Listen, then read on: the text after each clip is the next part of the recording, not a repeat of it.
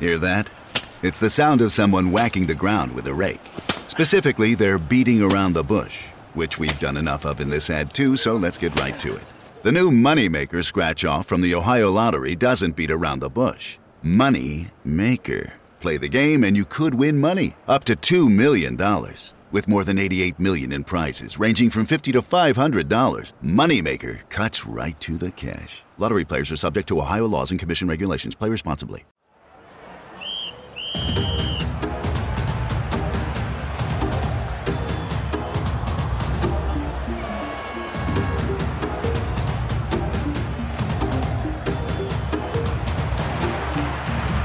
Hello. How are you? Good, thanks. How are you? Yeah, pretty good. Feeling under the weather, actually, but all right other than that. Oh, no. What's up? No, just a cold, I think. Cold, sore throat, sort of flu-y type thing. Oh, it's rubbish. Just annoying more than anything. But yeah. Oh. That's going to stop you going out this weekend? Nah. No. Don't be silly.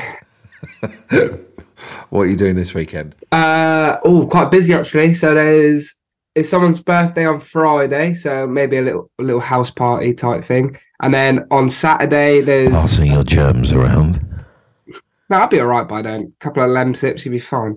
And then on Saturday, there is a sort of like pub crawl type thing. It's called Didsbury Dozen. It's going to be quite heavy, I think. Right. Do you see we got quite a lot of stick for our smoke bomb?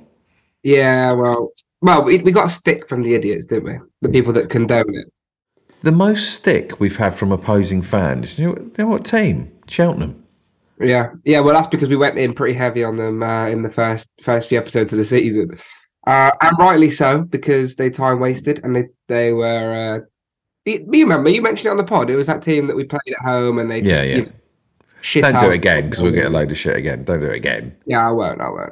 But they did deserve it. Guess what? What? So I've been invited to World Championship Snooker. Cool. Up in Sheffield, and guess who's playing Sheffield the day after? Us. Yes, indeed. So you're going to be going... That's my first proper away game. Wow, Hillsborough's going to be your first away game. That is Hillsborough. Yeah, good. Been there once before. Have you? Yeah, well, I was very young.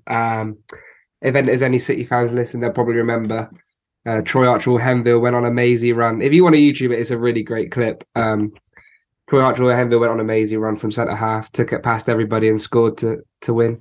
Wow. Yeah. But, great ground. That's incredible. The snooker, I'd love to go to the snooker. I bet it'd be all right, that. Just been offered an amazing little thing, but I just had a look at... I thought I'd have a look at... Flipping how Exeter are playing the next day. What a coincidence. Yeah. You going to take Naomi or anybody or... Joe. Oh, okay, Joe. I don't know. He won't stay for the football. He'll go home. But He will. I'm not sure he will. Yeah, well, you've got to get him to stay. Well, he might do, but... He was the founding member of this pod. Yeah, he was. He was one of the grandfathers.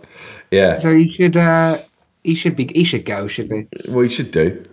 Well, if you convince him to go, we might better do something, because I'll be going to that. Sheffield's only an hour from me. Oh, you're going to that as well? Yeah. Oh, right. Okay. All right. Well, let's look into it. Yeah. On today's pod, we have... I'm excited for this one. I'm very excited for this one. Well, I am as well. Why are you excited? Because I know how much of a character this individual is. So who is it, John? So we have Chaz, the groundsman, head groundsman, should I say? And to City fans, they already know what kind of character he is. He's got his own little YouTube series, and people love him at the club, and he's a great guy. But to people that don't know, he's our head groundsman. He's got a series on YouTube called Life's a Pitch, and he talks about all things Exeter City pitch related, how he works incredibly hard all week round at the training ground, at the ground, sorting out all the pitches, and he does a phenomenal job. So I can't wait. I'm so excited. Well, let's invite Chaz in now. I've got loads of questions lined up. Well, good. One of the questions is, where do you go to toilet? Oh, come on. No, it's not a great one. That's That's pretty obvious. well, no, it's not, because I used to be a groundsman, and sometimes you can't be asked. So I'm wondering if he does it behind the tool shed. Definitely not. I bet he does. I bet he's gone to toilet behind the tool shed. That'll be your first question then. Yeah. Hello, Chaz. Hello? Oh, you're there. Yeah, I'm not great on computers, so I don't know what I'm supposed to do if you want to see me. But There is. Can you see bottom left? It says. What does it say, John? Video. It says mute and then start video. There's two little buttons at the bottom left. If you're on a computer, just drag your sort of mouse down to the bottom left. oh, here we go. Start video. I'm not that bad. Hey. Hi, Chaz. I use my glasses. I can't see nothing otherwise. Hi there. Hi. Thanks for coming on. It's a pleasure. Oh, We're excited. I've been very excited for this one. Very excited. I used to be a greenkeeper, Chaz. Yeah, so did I. Did you? Yeah. I was rubbish though. I did 30 years. Oh, whereabouts? Place called Teignmouth. Okay. What, an 18 hole? 18 hole. It was Alistair. You heard of Alistair Mackenzie? He also designed what's the course in the States which holds the biggest course in the States? Augusta, yeah. Right. Yeah. He in the 20s, he was actually in the First World War, he was a camouflage specialist, and he went into golf course design. And he designed a few courses up in the Midlands, Leeds way, and then he came down and did Teignmouth.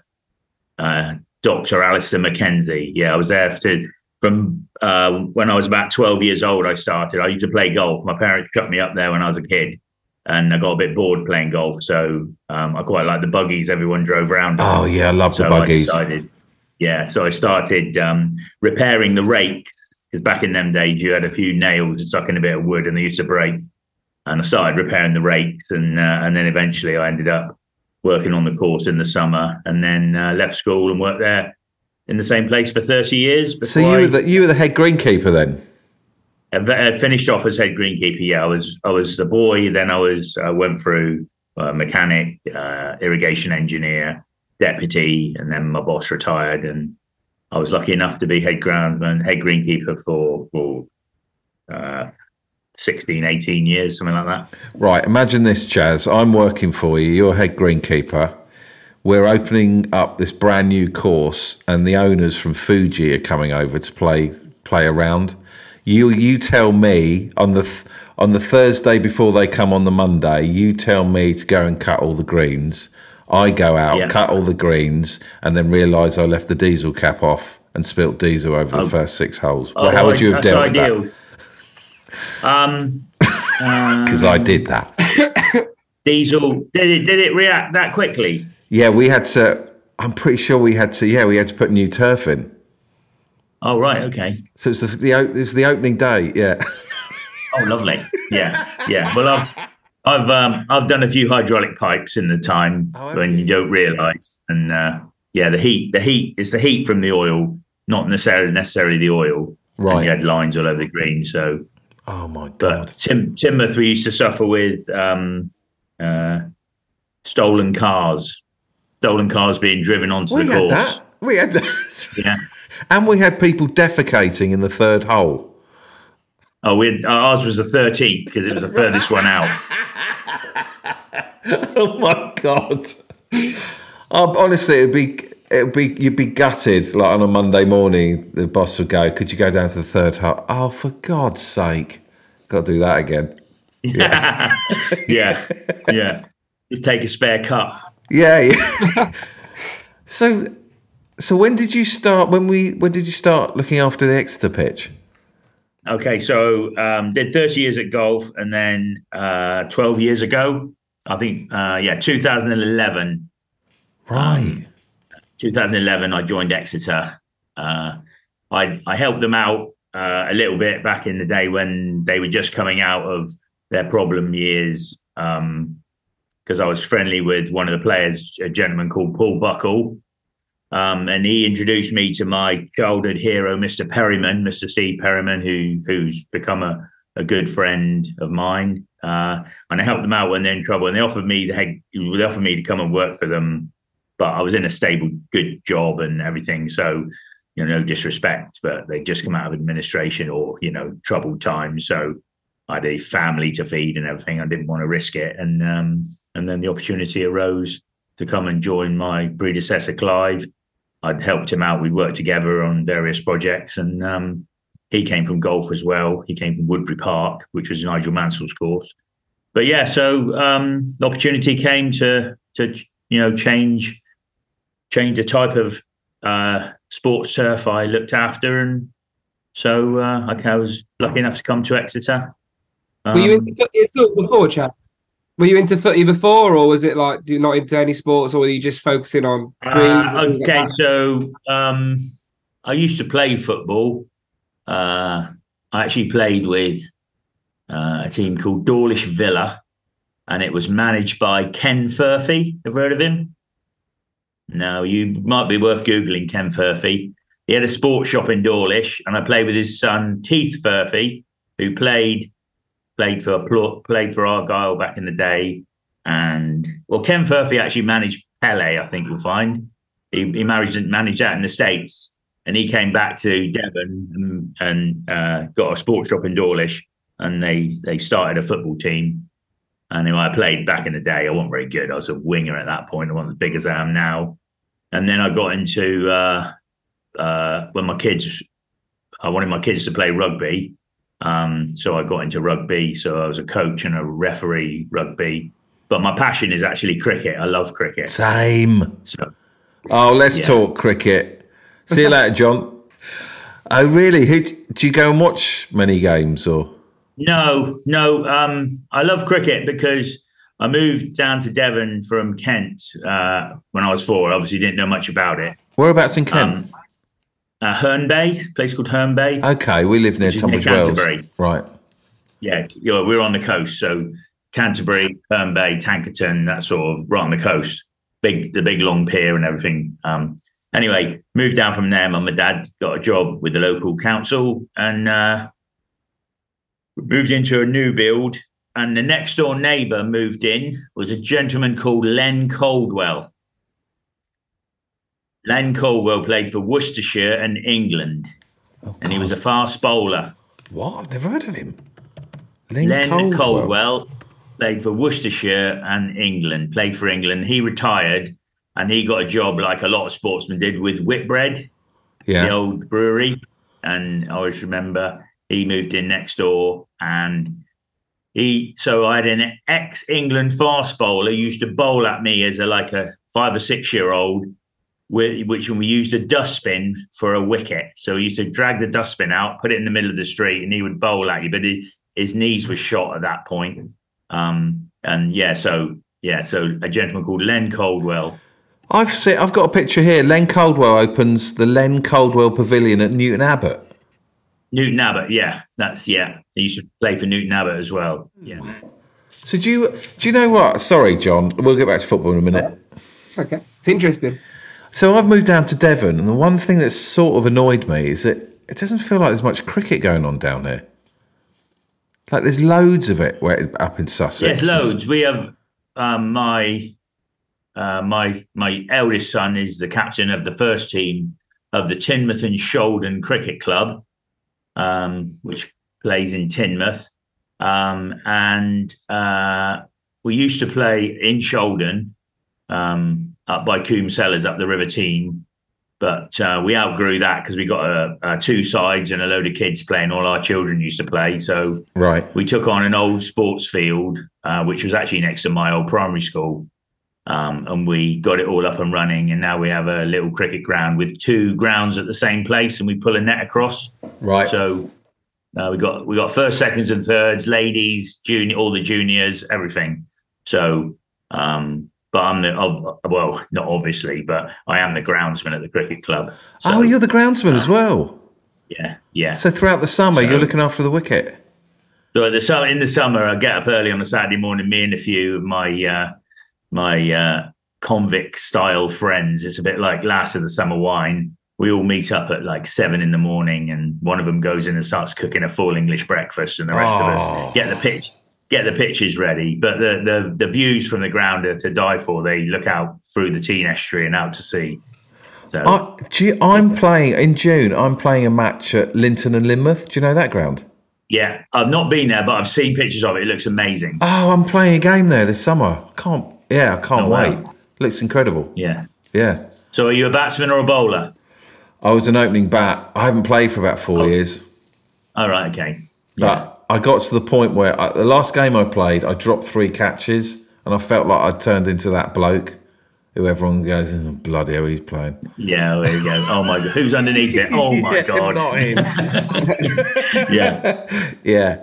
Right. So when you got the job at Exeter, were you sort of apprehensive about changing sports? And is it a different type of job? Yeah, it was. Yeah, because it's completely different. Golf, you get sort of 25 to 30 minutes to prepare for a whole day, and it's every day relentless.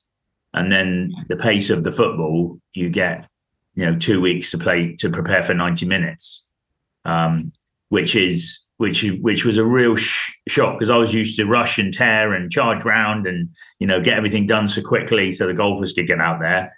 And then the football, it was like, get your big cigar out and put your slippers on and we'll get it done when we need to. I mean, it's so you basically don't do much work. Well, no, that's what everybody thinks. I do chuckle to myself when people say, "Oh, yeah, you just cut grass." Yeah, just cut. Well, yeah, I do cut grass, and if that's the way you want to look at it, I'm cool with that. But I guarantee you would be falling asleep in the car on the way home if you came to work with me for a day. So what is your what's the working week like, and what's the kind of calendar year like for you? When's the busiest time? Busiest time is when the season finishes. Is it? So basically, me and my lads shine when the season finishes, because as soon as that last game finishes, it's game on. The pitches are ours, and we are now then preparing for the next year. So we've got it's a bit like the D-Day landings, everyone waiting, getting organised. And then as soon as that game finishes, that we take over the whole place. And what do you do in that time? We renovate the stadium. We'll kill off the grass in the stadium, and then we'll shave off the surface. We will then do.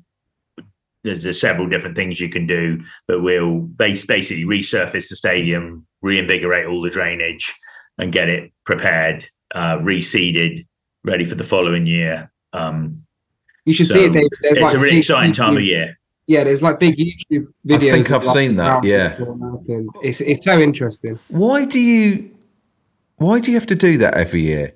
Well, we've got to try, and the biggest thing for us in football is keeping the drainage working, and the nature of football with the grounds being moved around, especially when it's wet, is it over time the drainage becomes less efficient. Because the soil gets moved over the drain lines and stuff.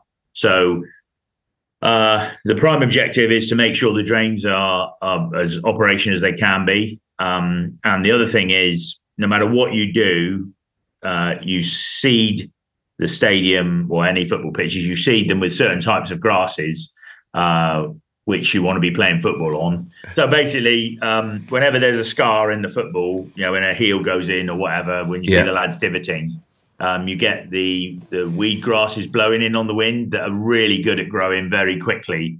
And over the season, if you've got 100% of the right grasses at the beginning of the season, by the end of the season, you'll have up to 10% of the grasses you don't want, which have got very little root, and they will kick out at without they've hardly got any roots on them. So, which is why every year you kill it off and start again. Because if you had 10% at the beginning of one season, if you went to 2 seasons, you probably have 30 to 40%. Right. And then by the 3rd season, by the 4th, if you did it 4 seasons without doing it, you'd end up with, 80 to 90% meadowgrass, which as soon as you walk on it, it would just shear off. you would end up bits kicking out and all the rest of it. And also each year you want to be re-leveling it and getting it like a billiard table. So I didn't know much about pitches until I was on the Trust board, and obviously we've always tried to invest more on the pitches. We've had more money, but am I right in saying there's like different layers to the surf as well? There's sort of like grass, and then there's like a layer. Is there like a cork layer or something like that? Like how is? No, you're thinking about the AstroTurf. So basically, okay. The stadium pitch. If you start from the bottom, you've got what they call primary drainage, which is pipe drainage. So you've got a herringbone system under the pitch. With stone filled trenches with pipes in the bottom. And they go into a drain all the way around the pitch. And then going into those, you've got sand lines. Then lines of like pea gravel. And then when you come towards the surface, you get about 150 mil of a very sandy topsoil, which is about 80% sand, 20% soil. But within that topsoil, a couple of years ago, we introduced what's called fiber sand. So it's got fibers in the sand, and the fiber in the sand, because if you imagine you just had a sand pitch, if it dried up, it would just blow away, be impossible to play and be like playing on the beach.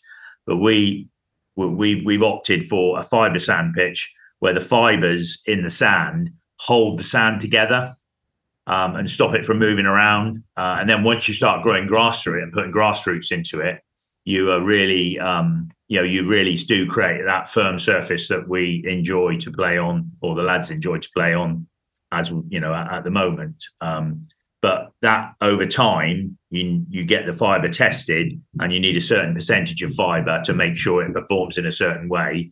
And we then add, like this year, we're adding quite a considerable amount of fibres back into the pitch to get the fibre levels back up, so we keep that firmness and the consistency of the surface that we're looking for. And then we basically do our best is to grow as much grass in there as possible.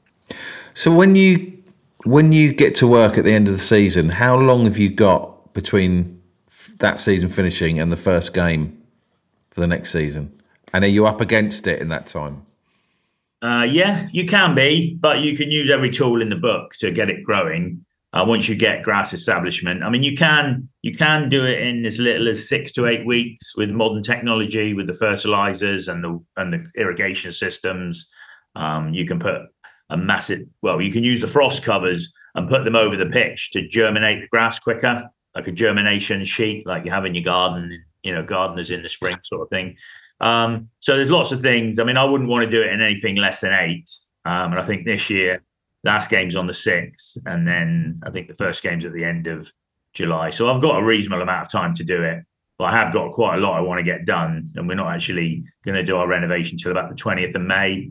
So I'll have a little over 8 weeks, 8 or 9 weeks, I think. So, but I'm pretty confident we'll be fine. So when you rip it all up or shave it all off, is there a moment when you go home, you go, shit, look at the state of it? Are you confident that it's going to be ready? I go, yes, it's going to be better next year than it was this year. Right. I think I'm just imagining me doing it, going, shit, what have I done? Oh, God. But you're a groundsman, so you know what you're doing. Well, yeah. I mean, I do. I've got a lot of people around me who I lean on and ask and talk to. And, we use independent advisors. And the contractors we use, to be fair, are absolutely superb. They do all pitches. They do. They've just done the Leeds training ground, and they've got plenty of strings to their bow where they do the same sort of work. So you're very much in. It's not my specialist subject, end of season maintenance, but there are people around you, who you rely on and lean on, and you look at their work. You go around and look at their work and see what it's like. Yeah, how big an influence does the manager have on the style of pitch, Chaz? Because obviously managers like Matt might have liked a softer pitch, or Gary might like a firmer pitch. How much does it vary, and how much room do you have to work with? How much can you influence that? Well, to be fair, I'd like to say there's a variation, but there hasn't been a variation. We produce the best pitch we can produce. and both the managers that I've worked under have been very happy with what we've produced. So I think, there is, some people say, have it longer, have it softer. There's sort of, I've never been asked to do anything to the pitch other than to produce the best possible surface. Unlike in the cricket, when I'm playing in the thirds, and bear in mind I'm a spin bowler, then the pitches may differ slightly in cricket. Yeah, how the pitch is prepared. What, for your own deliveries? For my own deliveries, yeah. But other than that, don't tell anyone though. No, I won't say a thing. I was leading wicket taker for 4 or 5 years on the trot. What, little leg break? Yeah. So, but yeah, no, I've never been asked. If I'm honest, I'd like to say differently, but it isn't. It's just produce the best surface we can produce, and then the lads are confident to play on it, and they don't come off being able to use, that they come off knowing that if they leave everything on the pitch, the pitch won't have had a negative effect on their game. It would have only enhanced their game because of the style of football everybody plays. We spoke to Joe White, I think it was Joe White, and he said it's the best pitch in the league. Why is it? Because there's a couple of games where we played Port Vale, and so I know you probably don't want to talk down anyone else, but we played on a couple of pitches. Like, why is their pitch in the state that it is and ours looks like a carpet? No groundsman will go out and produce anything than the best they can produce. They'll be restricted by finances. They'll be restricted by staffing levels. They'll be restricted massively by the weather. Obviously, down in the south, we get warmer temperatures. We do get a fair amount of rain, but also just the coincidence of when you have, or just the circumstance around when you have games. Like this year, for example, we've hardly had any games which have been particularly wet, or runs of games when we've been particularly wet, because we haven't been in the under-23s cup. We haven't had the under-23s games in there. So I'll be honest and say our pitch hasn't had a hammering this year. I don't know how it would have performed if it had. I like to think it would have been fine, but I don't know, because we haven't had those horrible games like we did the Boxing Day game, which was called off against Forest Green a few years ago. But whenever it's rained, it's got rid of the water, which is basically, that's the thing that damages the pitches. If you playing on soft, wet ground and you have 2 or 3 games on the bounce, then that's when your pitch gets damaged. And we haven't had those runs of games. So if they have had a run of games, they may have other people playing in there. They may have under 23s, under 18s. And if you get a run of 2 or 3 games on a really wet patch where you haven't had a chance to let it recover, then that could be the reason why. I don't believe other managers would say, make the pitch longer or make the pitch shorter or make the pitch harder or softer or whatever. I'll be surprised anyway. It's a bit of a cop out if you're having to do that. Surely you get out there and you have a dust up with whoever you're playing, and the best team wins. And if you've got to start resorting to those sort of tactics, then you'd be better off maybe hanging up your boots and doing something else, I would have thought. How much are you invested in the game on a Saturday? Do you sort of care, or are you just like, oh God, it feels like busman's holiday with them playing on it? I do care. It does make a big difference to us. I have a few volunteers that help me, which I'm really grateful for. And the mood if we win, we divot with a spring in our step, and because we know we're all happy. Me personally, I'm not really a fan of sport generally. I like playing sport. I like watching sport. I like watching my kids play sport. But I'm not I've got friends who scream and shout at the telly and stuff, and I look at them as if they're mad. John's like that. If anything, I'm embarrassed to call them my friends sometimes, and you think, well, yeah. that guy's trying as hard as he possibly can. He didn't mean to miss that penalty or miss that goal or miss that run or whatever, or make a duff cross. Yeah. And because I think when you work here, you get a completely different outlook because everybody is doing their best and they are really trying hard, and nobody's trying not to do their best or be their best. And then for someone who, who's not out there playing or out there doing whatever sport, whether it be rugby, cricket, whatever, to then criticize them and say, well, you get out there and have a go and see how you get on. And, there's a million circumstances. And who was it? Who was a lady that shouted at the Norwich fans? Let's be having ya. Delia Smith, So I do. I think when you work here and you see how hard everyone trains and works, and then people criticise them, it frustrates me, and I just remove myself. When I was a rugby coach, I used to stand on the opposite side to the opposition and all the mums and dads, because I couldn't bear to listen to their tittle tattle, and I'd rather just watch the game and just let everybody have a go. Like, I suddenly thought this whole podcast, John, is tittle tattle. Yeah, that would be quite concerning. Yeah. Chaz, how split is your time between the training ground and the ground? So on a non-match day, on a non-match week, we'll probably spend 80% at the training ground and 20 in the stadium. And then it moves up to about 50-50 running up to a game, the week running up to a game.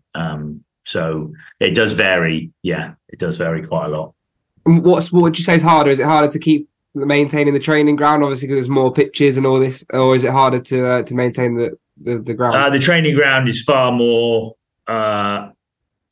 challenging than the stadium at the moment. It hasn't always been the case. The stadium, before we had the fibre sand pitch, was, I'll be quite honest, there were days when you would just close your eyes when you were trying to prepare something, knowing that you're just rolling mud. I really don't like rolling mud. So everything I do at the training ground is to try and avoid rolling mud. And the only way I can do that is be really grumpy with all the coaches and the fitness coaches and everybody. And are they scared of you, Chaz? Are they scared of you? Well, they allegedly say they are. How can I be scary? Suddenly, old granddad that I am. Yeah. But do you moan? I am a bit of a... Because my first boss at Dorking Golf Club was an absolute pain in the arse, and he'd have a go at me, he'd have a go at golfers. Like, do you moan at the footballers? They probably say I do. I just point out the error of their ways and suggest ways in which we can all work together to keep grass on the surfaces, because I really detest rolling mud. And that's so I try and encourage everybody to use the grass, the natural surfaces, in a way where they'll always have a natural surface to play on, which isn't rolled mud. So my quest for the whole of the training ground is not to be rolling mud, and that sometimes comes across as me being grumpy. I probably would have to admit that. Well, it did just then, to be fair. Guys, how obvious on the pitch at the stadium are where the sprinklers would come out? Because when I was a kid, I used to think, well, surely someone was just going to accidentally knock up a sprinkler or whatever. Can you see on the pitch where the sprinkler would actually be? No. You'll put the sprinklers up and then you'll drop them down again and walk out there, and you won't find them because they've got turf cups on them. So sometimes if the birds have been pecking out, especially when we had that hot summer, we had the birds pecking on the sprinkler heads because there was water there, and they would pick the grass out, and then obviously you can see it easily then. And then what we came up with a cunning plan. We did consider shooting them and decided it probably wasn't appropriate. So the seagulls and the pigeons. So what we did is we went to the local plant store and got some hanging baskets. And we took the hanging part of the hanging basket off, turned them upside down, and they were tall. When the sprinklers popped up, the hanging basket was tall enough that the sprinkler could still go round. So we pinned them with some large staples around the sprinkler, and then proceeded to sit quietly and watch the birds walk up and try and peck the sprinklers, only to find there was an upturned hanging basket over it. And we were very, very proud of ourselves, and we still live on that one today. We very proudly put the upturned hanging baskets on, knowing the birds can't peck our sprinklers out. Nice. It's really high tech stuff, I tell you. Yeah. Chaz, I don't know what this question's what it is, but what's it like mowing that ground when the stadium's completely empty? Is it a strange? Because I've only ever been there when there's been 5, 6, 7,000 people in there. What's it like when it's completely empty? It's just you and a mower. It's great. Yeah, it's fantastic. The best mowings are when you're double cutting before a 12 o'clock kickoff, and you've got to go in and mow under the floodlights in the morning and the dawn and the sun comes up. Wow. Yeah. Get in there when it's dark. Flick the floodlights on and do the first cut with the floodlights, and then dawn comes up. I'm not sure if the students are over the moon with me mowing in there at 7:30. What? So you put the floodlights on at 7 in the morning and do a little mow? Well, if we're double cutting before normally if it's a 12 o'clock game, it's a big game. That's why it's a 12 o'clock game. So we want to be showing off, and it may or may not be our nearest rivals who live just down the road. Why do you double cut just to get the stripes looking? We double cut because it does look proper sexy when you double cut. I love that. I bloody love that. Honestly, I used to take so much time cutting around the tees, and it is very sexy. That was going to be one of my questions, is like, I don't know if this is really self-explanatory or not. How do you get all the patterns and stuff into the pitch? Because that is like, that's beyond my... Basically, when you're walking with the mower, it's the light cut. So it's the lighter shade. Okay. Because the grass is laying away from you. And then when you turn and come the other way, you're still in the light shade, but the other shade, the one you've just been on, turns to dark. It's the way the grass lays once the roll has been over it. It's the rolling action of the mower or a roller, which gives you the thing. Now, going back to cricket, in cricket, you don't want that stripe in the pitch. You don't see stripes in a cricket wicket, the bit you're playing on.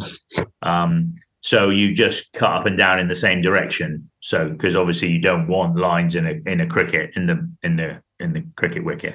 Oh, Chaz, when I used to play work on the golf course, we used on a Friday. The best job would be if my boss said, "Right, on a Friday morning, you're going to go and do the fairways," and it was gorgeous sunny day, and you just spent 8 hours doing the fairways, and at the end of it, they just look, well, like you said, horny. Well, you said sexy. I say, yeah. It's so satisfying. Yeah, it is. Yeah, it is very, very satisfying. And certainly the last couple of years since we've had this new pitch, it's you go in with the spring in your step on a decent Saturday morning. This Saturday's looking great. This is looking like it's going to be a decent day to prepare the pitches. And it's about a 6 mile yomp at reasonable pace, but it's the most enjoyable 6 mile yomp you do it, and that's when you're mowing half the pitch because we've got 2 mowers and we have 2 of us out there. It's 6 miles, is it? It's about 6 miles, up and down for half the pitch.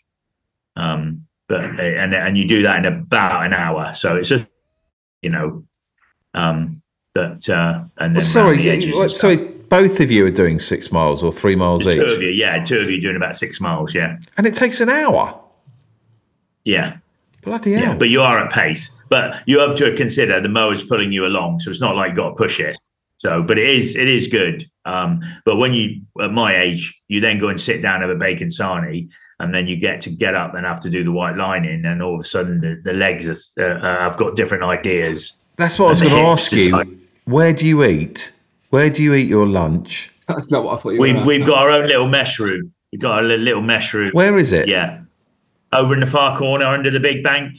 Oh, right. Yeah, it's the stuff fairy tales are made of. It's it.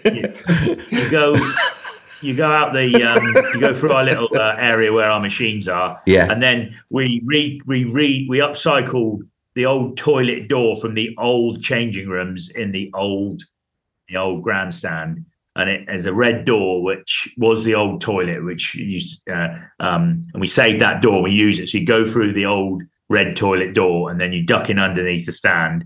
And you smell it before you see it, and it's not the toilet; it's bacon drifting out of the shed, smoky bacon. Oh, you've got a little kitchen area in there.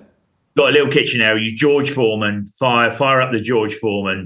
One of you breaks off and fires up the George Foreman, and then it's often Tiger baguette with smoky bacon, lettuce, and tomato, and then Nando's peri peri mayonnaise, like glazed on the top, and it doesn't get much better than that. And that's nice right under the big bank. That's room.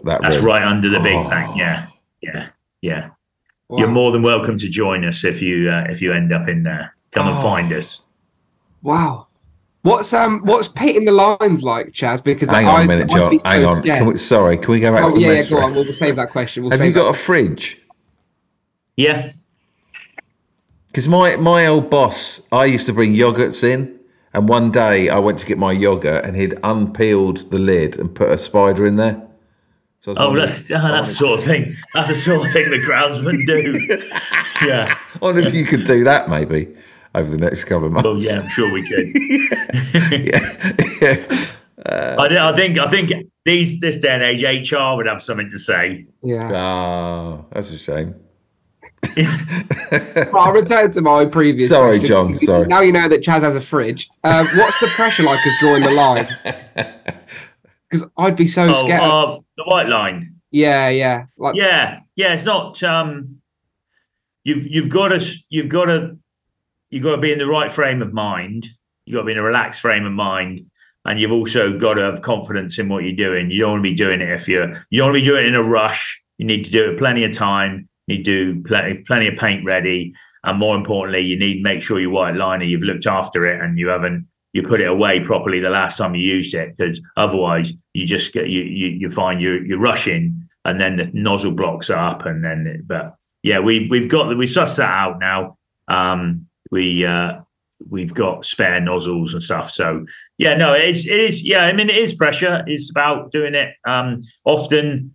If you do it slowly and nervously, you've got to do it with confidence, get a nice straight line. But we also quite often we string line it, so we'll put a string line out from one end to the other, and then we'll follow the string line, because the line does migrate slightly as you're mowing it. So as the grass is being folded one way, then the other, one way, then the other, the line can deviate. So every 2 or 3 games, we'll put the string lines out and we'll straighten our lines, both that with the white liner and with the mowing. I used to do the lines on a Saturday morning for a local football team, and obviously that was a crap level and just didn't give a shit what it looked like. Yeah. Right. Yeah. I made a right opinion. There's some great stuff on the internet about people that have gone round Coke cans and stuff like that. Yeah. What are you going up? Yeah. Yeah. Is there anything you see on a match day, Chaz, like a player doing something, or like the one thing that springs to my mind is like a keeper kicking up the penalty spot, where you're sort of like, hold on a minute, that's like my pitch, stop doing that, or that's going to be a pain in the arse to sort out. I must admit, I've witnessed and experienced it. We often don't see it until after it's done, because although I do sit up in the stands and be ready to hurl obscenity, not obscenities, but polite obscenity. Where do you watch the game from then? No, this is when I prepared the pitch and the stadium's empty and I've finished all my work. I'll go and sit up in the stand and I'll just go and suss everybody out, who's going to annoy me and who isn't. Often photographers annoy me because they decide they can walk around the pitch when there's a perfectly good tarmac. We spend a lot of money on tarmac and they decide they're going to walk on the pitch, whereas they could walk a foot the other side of the line. Yeah, people coming out and deciding to make phone calls on the pitch is quite annoying. I'm just thinking of when me and John had our little pictures taken for Devon Live and strode out onto the pitch in our shoes. Yeah, and heels. Yeah. No, high heels. I quite often look at the Twitter stuff and I thought, that person's on the pitch. And you can't get away with it once you've taken a photograph and put it on social media, can you? Yeah. I remember as a kid, like going to wait by the old grandstand for players to come out and sort of say hello, whatever I could get, signatures, this, that, the other. And Steve Perryman used to scream at some people, really used to shout. Yeah, he wasn't afraid to use his voice. No. What's the worst accident? Not sort of physical injury, but what's the worst accident with kind of machinery you've had on the pitch? Have you kind of damaged it in any way? Where you thought, oh God, we got a week or two's work here to sort that out. Not really. I can't really think of any. Do I remember? Am I correct in thinking, Chaz, that once you hit not you specifically, but the grounds team at the time hit a water pipe or something once, and water was like spilling out onto the pitch? I don't know if that's. Yeah, during the COVID, I had a long list of volunteers that wanted to come and help be a groundsman, which also meant they get to see the football, and I used to share the jobs around. And in the irrigation box, we used to water because the automatic side was playing up, so we watered manually. We manually turned them on and off, and there were 3 taps in the box. One did one sprinkler, one did the other sprinkler, and then the other one did the hose pipe connection.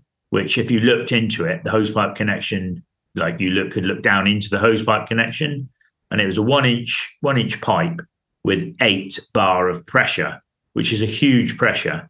And if you opened that valve up, it would send water 20, 25 feet into the air. And the last thing I said to one of my volunteers was, make sure you turn the right valve. Oh, God. And all 3 valves looked exactly the same. Yep. And he was obviously very excited and a bit starstruck by being offered this job, because I try and share the workload a little bit to keep everybody interested. And obviously, if I'm not there, then people aren't, shocked when they've got to do slightly different jobs. He hit the wrong valve. It was a freezing cold, probably a February day.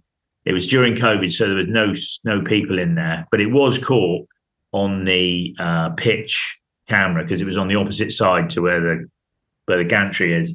And he fired this into his face, and you can just see the footage of him desperately trying to put his hand in. It was just before the game was starting. It was just a pre-match water, and this jet of water went straight up his trouser leg into his face, and then he fumbled to try and turn it off. And luckily he had some clothes in his car, and he went back to his car, changed his clothes. We gave him a few waterproofs and stuff, and he managed to do the whole game. But if you speak to Scott, there is that footage kicking about. Oh, is there? Rick being hit by the sprinkler. And that's good. Yeah. Have you ever found anything buried under the? Because we were told there's a parrot buried under the. No, not in the stadium really. I've dug the stadium up when we were doing exploration and stuff, but I never found anything particularly you wouldn't expect to find. Lots of old clay pipes and stuff, but no, nothing. You don't really dig the stadium up that much, to be fair. And if you do, it's with a tractor, and that pretty much mashes everything up anyway. I've got this. Where'd you go to toilet, Chaz? Because I'll be honest with you, when I worked on the golf course, sometimes I couldn't be asked to go back to the mess room. Obviously, if you just need a pee, then you in the stadium, obviously there's toilets everywhere. But out of the training ground, it's like there's always a hedge. Hedge needs watering. Yeah, exactly. Of course there is. There you go. I just wondered if you'd sort of gone behind like the food, the whatever you call it. No. But no. There's plenty of toilets. No. How many of you are there? There's myself and 2 other full-timers, and then we've got Big Bad Bob, the bass player. He's our sort of tidying up man. He used to work for the Stars doing their gardens up in London, so he tells us anyway. He tells some great stories of all the famous people he's worked for. But he's got a great eye for keeping the edges tidy, and he does a day a week tidying up, and then in the autumn he helps out with the leaves. But he's a great guy to have around. He's a real football man. He loves Exeter, and follows all the teams. So there's 3 full-timers, including myself, plus Bob. And then we've got a few volunteers that come in on a match day, regulars. We're really grateful with the divoting and getting the goals put away quickly and stuff. So yeah, we're really lucky to have good, solid people around us. And they're not too high maintenance, and we look after them, and they look after us. So if the game finishes at like 5 on a Saturday, When are you sort of locking up and leaving to get home? I generally get out the door about 6:15, sort of thing. We'll normally do an operation on the pitch once the game finishes, whether it's putting a few little holes in it or doing a clean-up cut, or we'll definitely do some divoting. Do you? Right. But we'll let everyone disappear. We'll growl at everybody who's after 15 minutes, the pitch is ours again, so everyone needs to get off. And I'll make sure that any interviews aren't done on the natural surface. Everyone's pretty much tuned into that now. But yeah, that's the time when I prowl around the edge and snarl and shut the gate as quickly as quickly as I can. I get all the gates shut, secure the perimeters, and then everyone's left then, and we can rest easy in our beds, go home and have a pizza and a beer and get an early night then. It must be weird. Well, for me anyway, imagining sort of everyone there, 7,000 people there, and then half hour later it's quiet and you're back to work again. And I guess you're just used to it. Yeah, no, it never sleeps. It's always, you're always preparing for the next game. Like Saturday, as soon as the game finishes, we're immediately preparing for Tuesday. So we'll be running the brushes across, running the little spiker across, getting some air into it so it can breathe a little bit. And so then when we start preparing for Tuesday, getting there Monday, cutting it Monday, cutting it Tuesday, mark it out again Tuesday, and then game again, and then you then get a little bit of respite before the next game. So you're always getting it ready for the next game, unless the weather's horrendous and you're going to do more harm than good, in which case you do a reasonable divot, put all the sky banners away, put the goals up, so we don't get any visitors who decide they want to play football, and then head for the hills, sort of thing. Recharge your batteries, get in here and get the training ground ready for Monday for the players to come back in, and off we go again. Chaz, top of my list of priority questions are, at halftime or the start of the game or at full time when you get the pitchforks out, are you actually looking for stuff, or is that like a little bit for show? So sort of like, I'm doing this, that. Because I'm so fascinated by what you're looking for. Okay, so basically, well, you are aerating, but you're also, I talked about the metagrass, as if there's any scarring, like any studs where a stud's skidded or whatever, you get a bit of soil exposed. What you're trying to do, we just sort of tap it down and move it around. It's changed in the last 2 years since we've had this better pitch, and we're just trying to move the grass over, the leaf back over the soily bit, to try and stop the metagrass getting in. There's the odd heel mark, especially where the goalies have warmed up, where we'll actually fork it out and put it back down again. And it's certainly changed in the last couple of years since the pitch has changed, and it's gone from definitely lifting heel marks and any big gouges to just moving the grass around, any skid, any like slide marks, or say the goalies tend to do, they plant their feet a bit stronger than most other players because obviously they're doing goal kicks and stuff. So yeah, it does do something. How much of it is for show, Chaz? Well, none of it's show necessarily.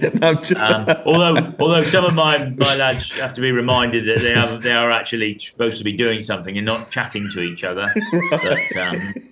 But that's only because the pitch is, especially if it's nice and dry, the pitch is actually doing right for itself.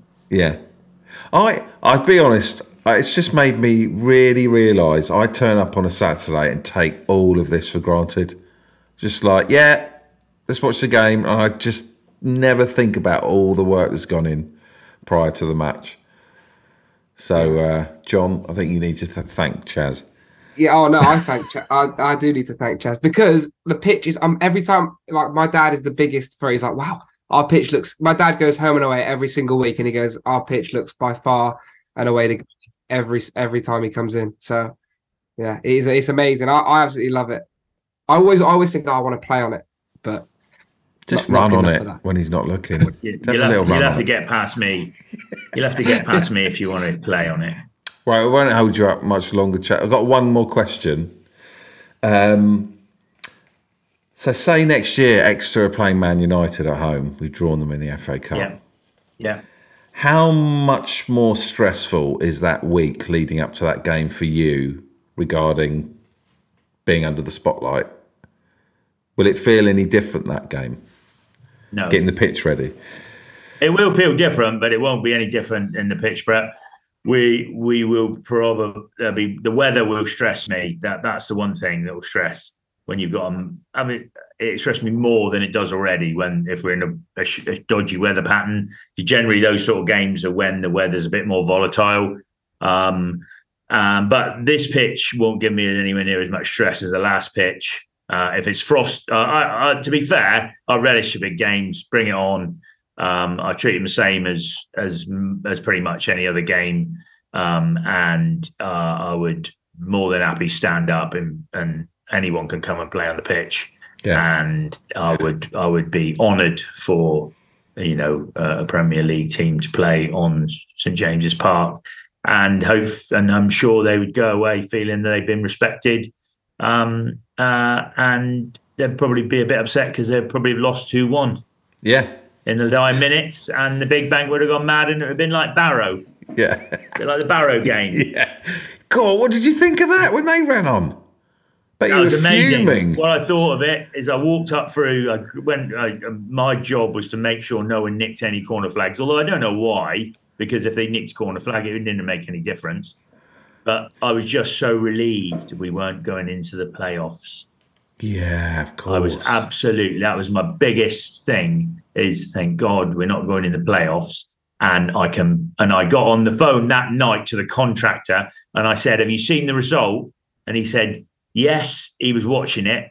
I said, we can book you in for the last game, the morning after the last game of the season, because as soon as I knew we were promoted, it means that I can then do my job, which is get it ready for what is this season. Yeah. And I think that's what helps with not being a mad fan, where I'd be, I mean, we may have had a couple of beers that night, allegedly, but I certainly, my job is to look after the pitch, and if the team win, that's amazing. But my job ultimately is to look after the pitches, do the best I possibly can. And, if the team win, I'm really happy. But if the team lose, I'm not really sad. I'm just, I'll in some respects, if we do have a bad game, which isn't that often, I'll try my best to make the training ground look as best I possibly can. So the boys come in and they're inspired to get out there and train hard, and give them the opportunities to give them a good surface so they can get ready for the next game. Well, thank you very much, Chaz, for coming on. Really enjoyed it. And a big thank you from us and all the fans, for all the work you put in, because totally take it for granted.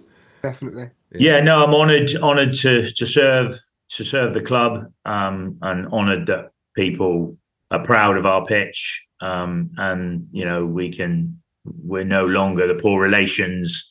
When people come down here, I've stood out there and oppositions have said things like, my garden's better than this, and I've had to agree with them. But, if their garden's better than our pitch now, then they got one hell of a garden. Yeah. Yeah. Thank you very much, Chaz. Appreciate you coming on. Thank you very much. Nice to meet you. Nice to meet you. Thank you. Cheers. Bye.